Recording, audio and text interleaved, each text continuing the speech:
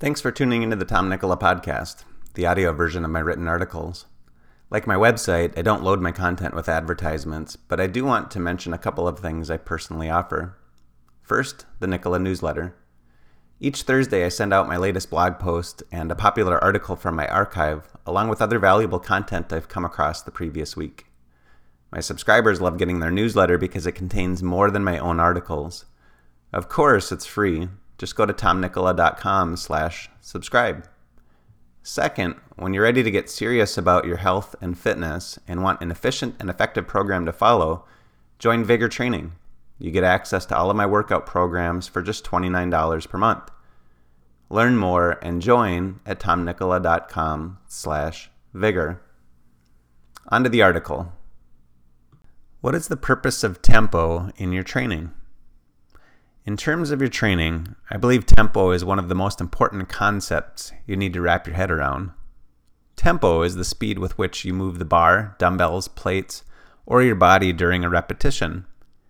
Tempo reduces the risk of injury, allows for greater stress on the muscles with less stress on your connective tissue, and controls one of the variables in your training to ensure you progress from week to week. Tempo measures the speed of your repetition in 4 parts.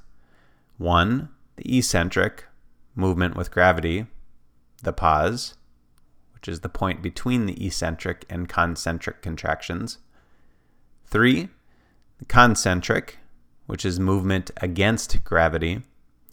And 4, the pause again between the concentric and eccentric movements. For most of your training blocks, I don't vary your tempo much. When I don't call it out for a specific movement in Vigor Training, I usually expect you're using a tempo of 2-0-1-0. 2 seconds on the eccentric, as an example, lowering the bar on the bench press or descending toward the floor on squats, allowing the bar to rise on pull downs. No rest. 1 second on the concentric, pressing the bar toward the ceiling, standing back up on the squats, pulling down the bar, and then no rest again between the concentric and eccentric. By using at least a 2-second count on the eccentric, it forces you to maintain control throughout the whole range of motion. Always remain in control of the movement. Look around the gym and you'll see people swinging, jerking, or flailing weights up and down, thinking that they'll get stronger simply because they're using more weight. To the contrary, they'll probably end up injured.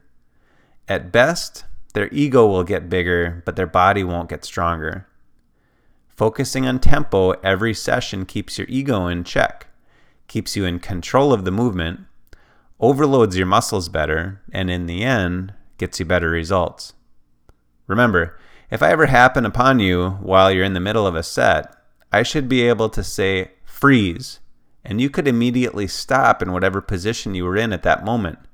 If you couldn't do that, you wouldn't be in control.